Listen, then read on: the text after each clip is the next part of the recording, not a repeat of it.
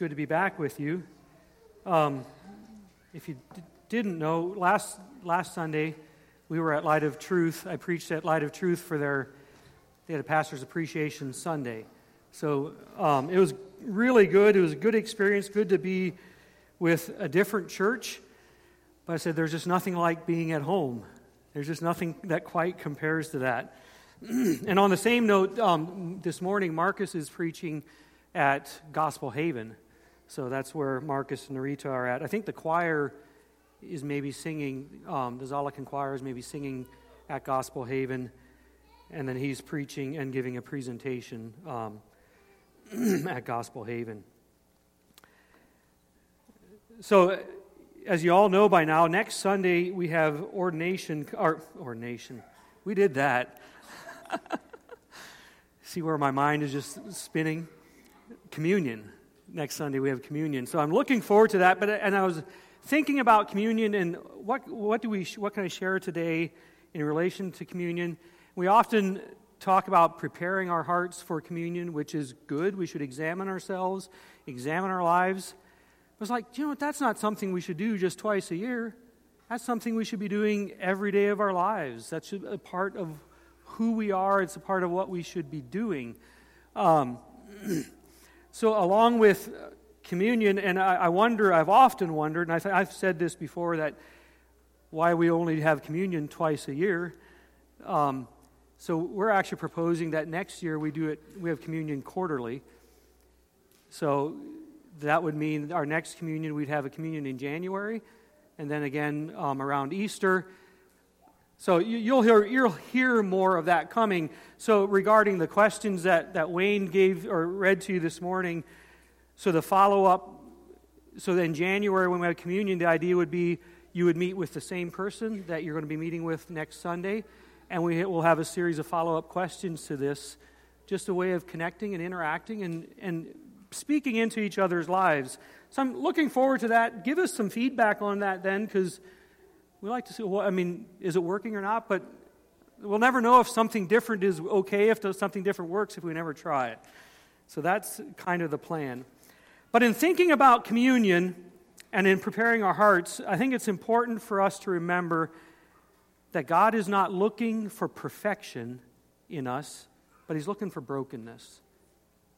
And so as I process through that, I send out a text to the other pastors this week asking if this is an accurate statement, and they claimed it was, so it's kind of the premise for my sermon. Jesus saved you not so that you could become perfect, but that you would be made whole. You see, there's a difference there between being made perfect and being made whole. So turn in your Bibles to Luke 18. This is actually some of the same stuff that I preached last Sunday. I'm using the same text with maybe a little bit different spin on a few of the points. But Luke 18 gives us an account of the blind beggar, whose name was Bartimaeus, who had this encounter with Jesus. And there's one verse that I want to draw your attention to, and then we'll work our way down through the story. But before we come into this part in Luke 18, the account that we're going to look at takes place in verse 35 to 43. But if you back up earlier in chapter 18, there's a parable that Jesus gives, and he speaks of the Pharisee who was in the temple praying. And you remember his prayer, how he thanked God that I'm not like all these other people, and I'm not a sinner like this guy standing over here in the corner. And then he talks about the tax collector, or this guy who sees himself as a sinner, and his prayer was so simple. It was simply, God, have mercy on me, a sinner. And then if you look at some of the next accounts, the rich young ruler in chapter 18, the blind beggar, Zacchaeus, it's almost as if these are the people from this parable being actual accounts of the parable that Jesus spoke of when the rich man and Lazarus. And I'll try to be conscious of the time. I'll try to hurry through this as well as I can, just because of the sake of time. But if you're in Luke 18, I want to start reading in verse 35. As he drew near to Jericho, a blind man was sitting by the roadside begging. And hearing a crowd going by, he inquired what this meant. They told him, Jesus of Nazareth is passing by. And he cried out, Jesus, Son of David, have mercy on me. And those who were in front of him rebuked him, telling him to be silent. But he cried out all the more, Son of David, have mercy on me. And Jesus stopped and commanded him to be brought to him. And when he came near, he asked him, what do you want me to do for you? And he said, Lord, let me recover my sight. Jesus said to him, recover your sight. Your faith has made you well. And immediately he recovered his sight and followed him, glorifying God. And all the people, when they saw it, gave praise to God. So in verse 42, Jesus tells him, your faith has made you well. Now I want you to, that word, made you well, if you have the King James Version, it will tell you, your faith has saved you. And just for a reference, it's the same word that's used in many places in the New Testament. Back in verse 26 of chapter 18, Jesus is talking to his disciples about how difficult it is for a rich man to be saved. And they asked, who then can be saved? It's the exact same word that is used over here where it says, he recovered his sight and he was made well. And the idea of that word is that he was made whole. So I don't think that Jesus didn't only heal his physical condition. He healed his spiritual condition. He was made whole in that process. I think if you look at through the miracles that Jesus did, it was always with the intent of making the person whole, not just physically, but spiritually as well. And we'll look at that in just a little bit. So what does it mean to be made whole? That's I want you to think about that. What if you take something and make it whole? What does that mean? What does that look like? The worship team led us in a beautiful song, that last one, To the River, which is such a beautiful song because at that river we find wholeness. Do you want to give me the first slide, Jamie? This is, I thought of this when I thought of being made whole. Has anyone ever heard of kintsugi? Seriously? So there's a few. Okay. So and I'll show you some pictures. It's a Japanese art form that takes something that it made and makes it whole. And the word literally means gold joinery. Go to the next one, Jamie. And I'll show you what kintsugi looks like. So over here is that pot broken and shattered into all these different pieces. And it takes it and it makes it whole. That is whole. But notice it's whole, but it does not look like it did originally. Because it was broken and then someone took it and made it whole. You can go to the next one, just show another picture of what kintsugi is. And you can look this up. You can find all kinds of information on it. And I'll come back and I want to touch on that in a little bit later. But I would suggest to us this morning that to be made whole means that first we need to be broken. We need to be broken people. So let's look just really briefly at who this blind guy was. This is Bartimaeus. Mark, I think it's in Mark 10, would tell us it's Bartimaeus. And he's sitting outside the gate. So for a blind man, for a guy in his condition to be blind, it was not only a physical condition in that he couldn't see, he lived in a world of darkness, but there was also a stigma that went with it. John 9 gives an account of a blind man, and the disciples asked Jesus about this blind man. They said, why is he blind? Did he sin or did his parents sin?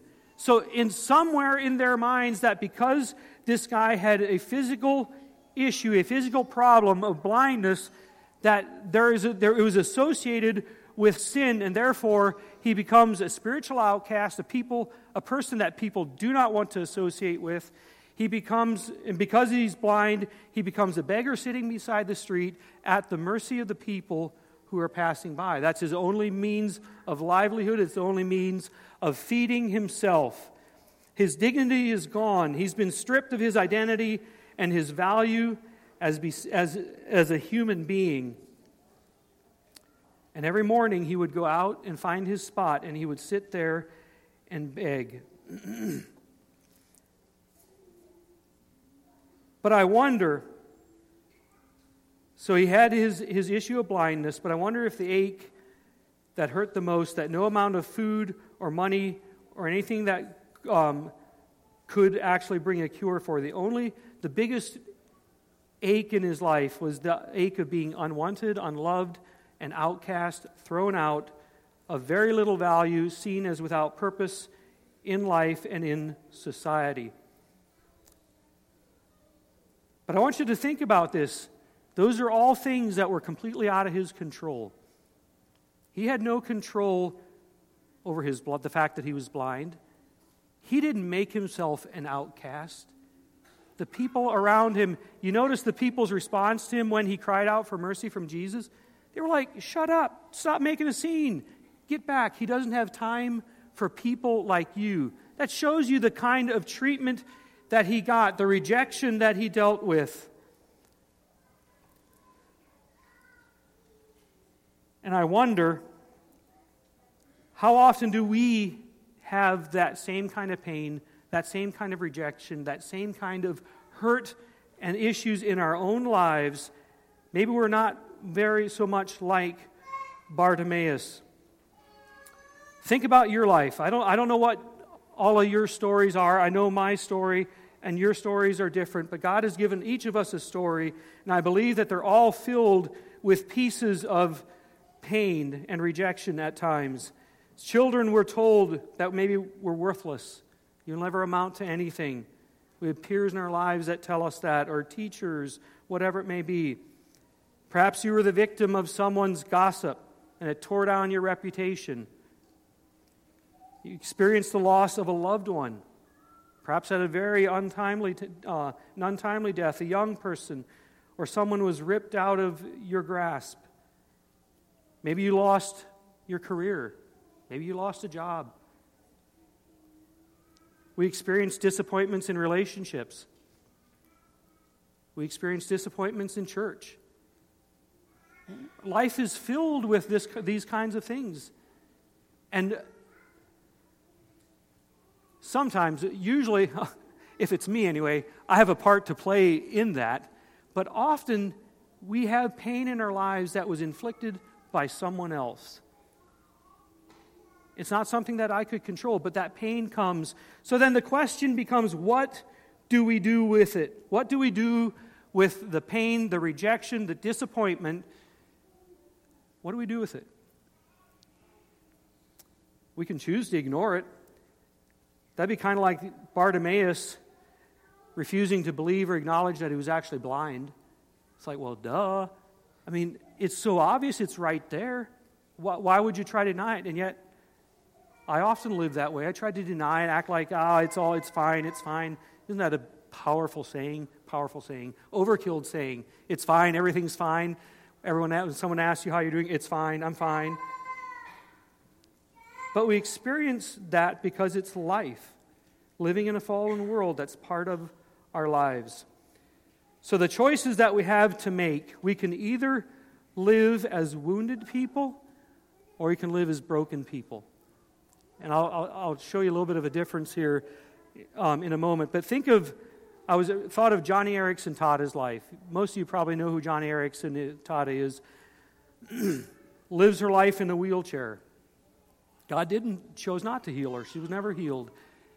But you talk about a life that a person who is broken before God, and God has used her life in amazing ways. Her story is so powerful because she takes her brokenness to God.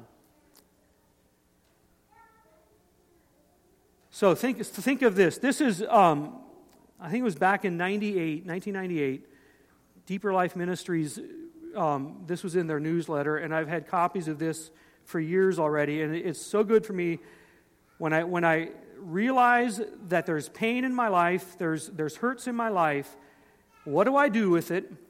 And am I living out of a broken or a wounded mindset? So here's this is borrowed from Deeper Life Ministries, from that newsletter. A wounded person lives with a negative mindset. A person is often preoccupied with their past injuries. They love to see or help people notice their hurts, the things that they've gone through. Or they have what you could call a victim reasoning. They view themselves as a sufferer, kind of really living with a poor me. Look what I've had to endure. Grievance mannerisms. Look with our body language. Our body language sometimes is just, did you see what I had to go through? I mean, we don't say it, but our body language says, poor me, guilty, Sometimes we do that. Or we get angry and we blame other people. We blame other people for the pain in our lives. And maybe there are other people who have hurt us. But if we live in a wounded state, we simply blame others and we take no responsibility for ourselves. But if we want to be made whole, as Bartimaeus was,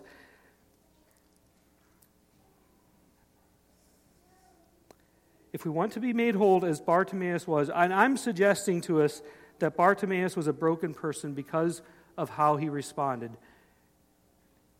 So a broken person versus a wounded person. Broken person says they take ownership of anything they've done wrong. They acknowledge their own wrong in their life. They're contrite in heart. It produces genuine sorrow. They're humble. Their self-will has been absolutely shattered. Okay? That's so important. And they seek after God based on, and this is one of my points that we learned from the beggar, they seek after God on a basis of mercy, not merit. Huge difference there. A broken person is teachable. He's done with self and says, God, teach me. And a broken person knows he's unworthy, and so he does not demand. So how is that actually lived out in this this beggar's life, Bartimaeus' life? So 3 things that I want us to just quickly point out.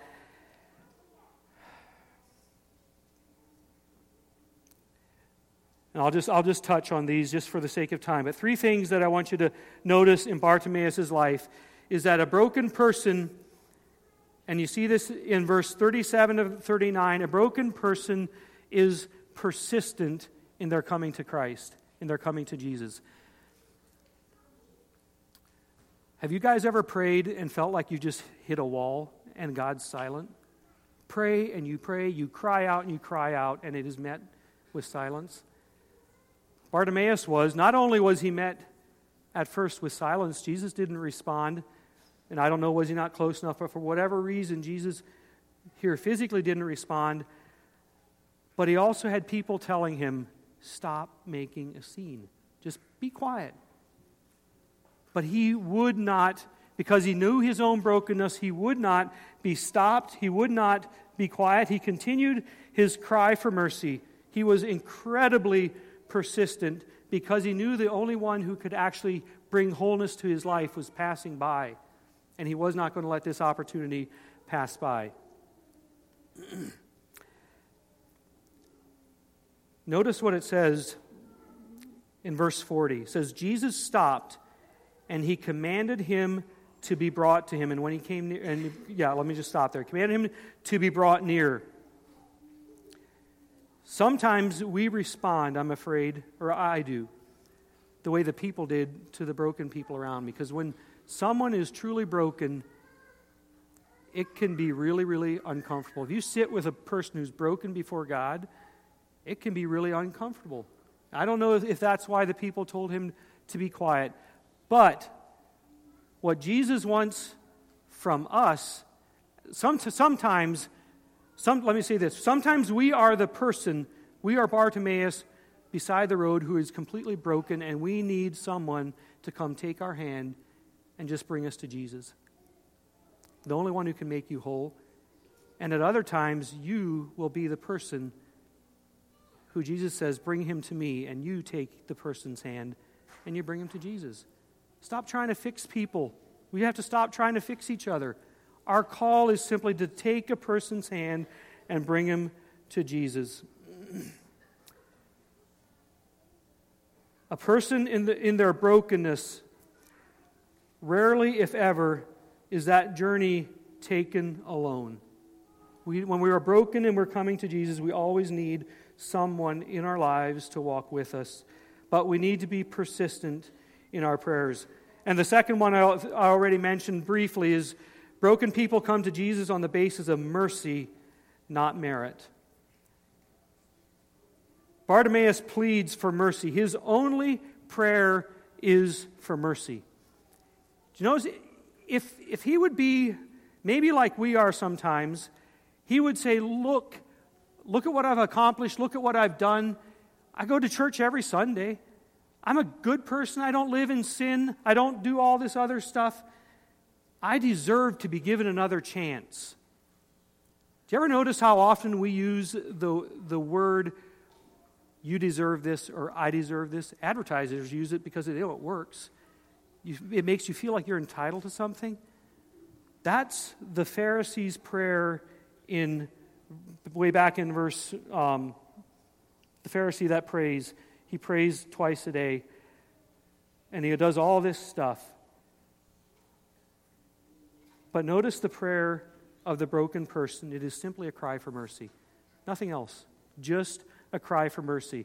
If you go back in chapter 17, again, the 10 lepers that came to Jesus, they had one prayer, one cry for mercy. The tax collector praying in the synagogue, his cry was for mercy. Bartimaeus' prayer, a cry for mercy. I think it's Michael Card says he calls it the perfect prayer. It needs nothing more. We need to stop. We're too spiritually, I think I wrote this, I did write this in my notes because it hits me. We're too religiously smart to actually say things like, oh, I go to church every Sunday, I deserve this, or God, you owe me because I did this. But I notice in my own life, we love to slip in things just in a conversation. Things like, oh yeah, like so last year I read through the Bible twice, or I prayed for 45 minutes, or whatever. We don't outright say it, but we still love to slip those things in because we want to be recognized that we've done something good. And a broken person, Jesus just says, stop. Just come. Just cry for mercy. That's it. Stop coming on the basis of your own merit. Quote from Larry Kaufman, and I don't know where I found this, says, I have found that people connect far more with our brokenness than our perceived strengths. Think of that. That is something that becomes attractive to the world around us looking for a Savior, is when we as God's people live our lives as broken people in need of God's mercy, not because we have something powerful to offer in and of ourselves. And then lastly is a broken person verbalizes their need. And I think this is actually really, really important. Notice when Jesus comes to him, or he is brought to Jesus, Jesus asks him, what can I do for you? That's a powerful, powerful question. Jesus asks you, what would you have me do for you? What would you have me to do for you? Now, Bartimaeus could have said, well, it should be pretty obvious, right? I'm blind, I want to see. So why does Jesus... I just think there's so much power when we actually verbalize what we need from Jesus, rather than just coming with generic terms, saying and naming what I need before Jesus. And a broken person has nothing to hide anymore. And we can simply name the brokenness, the pain, the rejection that we felt. Put words to it. And I think that is so key in breaking the power. Freedom comes when we verbalize and bring it to light. And it comes to light when we give voice to it. Years ago, This is just a little sliver of my story. As a man dealing with a lot of shame in my life. And I'll never forget having people with me taking my hand and bringing me to Jesus. And then coming to a place of brokenness before Jesus and naming what was going on deep within my heart. And the freedom that came from that, absolutely incredible, is so powerful. That radically changed my life. It changed how I view things. It totally changed my life. And there was a piece of me that was made whole. And by the way, being made whole is probably something that we need every day of our lives. It's not something that is just a once and done. It's bringing our brokenness to Jesus. So let me just summarize those four points, actually, because the first one I kind of ran over is we need to be broken people. Third thing is broken people are bold, they're persistent in their coming to Jesus. Broken people appeal to Jesus on their basis of mercy, not merit, and broken people verbalize their need. And if we come to Jesus broken, there's one promise that's there. You will be made whole. You want to go to the next slide, Jamie? That one right there. Thank you. One thing that I want us, just in closing, to notice with kintsugi, with this form of art. There's lots of, I read a number of different places of how it actually originated, where it got its start. But it was something along the lines of, there was a special piece of pottery, a mug or something, that was owned by this person, and it was broken. And so he sent it off somewhere to get it fixed, and the hope was to get this thing fixed back and put back to its original condition. And it came back, and it was not satisfactory. There was no way to if you ever tried to take a broken piece of glass or pottery or something, and try to piece it back together, make it look like it was never broken, you can't, it's impossible. And so he sent it off to another craftsman who did something like this with that piece of pottery. And two things that you'll notice with broken pottery and kintsugi are the exact same things that happen in our own lives. This is not meant to hide the brokenness. Do you notice that? The broken, shattered pieces put together are actually what make the piece beautiful. It gives it's not in its original form. It's not as it was as when it was brand new, but it was broken, it was shattered, and it was put back together, not trying to hide the scars, not trying to hide the pain, the brokenness in our lives. That's what Jesus does in our lives, right there. That's what he does in our lives. And the second thing that this does is, what do you think of when you see that? You see the beauty of it, but what else does it do? It points to something, to someone. Someone had to put that together. That didn't just happen. Notice what happened in Bartimaeus' life. In verse 43, it says, when he began glorifying God, and when the people saw it, they began to give glory and praise to God. That is exactly what happens when we are broken before God and we allow Jesus to come in and to piece together the brokenness of our lives, the shattered pieces, and he makes something beautiful, and it draws people to Jesus, not to us. It draws people to Jesus. May that be our story. Let's pray. I invite you to stand. Stand with me. God, this morning,